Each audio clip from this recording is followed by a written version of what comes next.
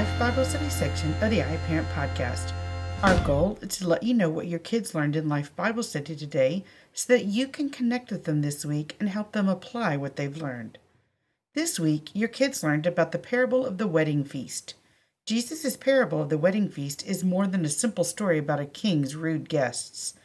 The parable reveals the king, God the Father, who seeks to honor his son, Jesus, with a banquet.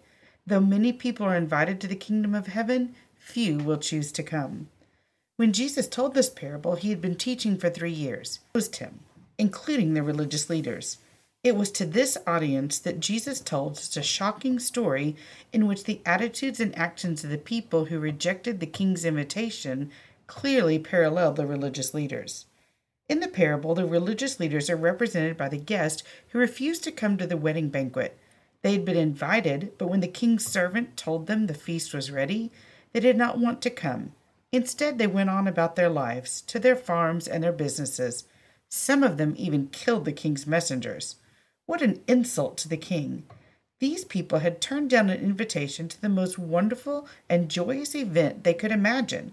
The king would have given his best to honor his son, and the king reacted justly. He punished those who rejected him and invited others to attend, those not in the city, both the good and the bad.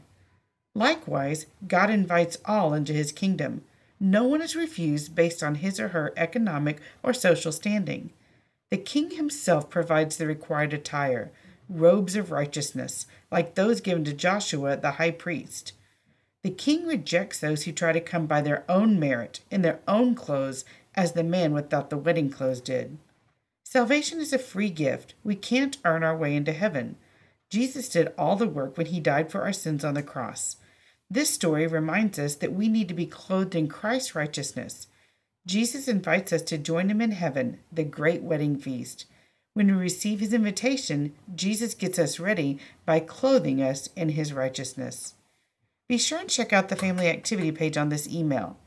There is an activity and Bible verses for each day of the week that you can use for your family devotion time. We're praying for you this week as you disciple your children.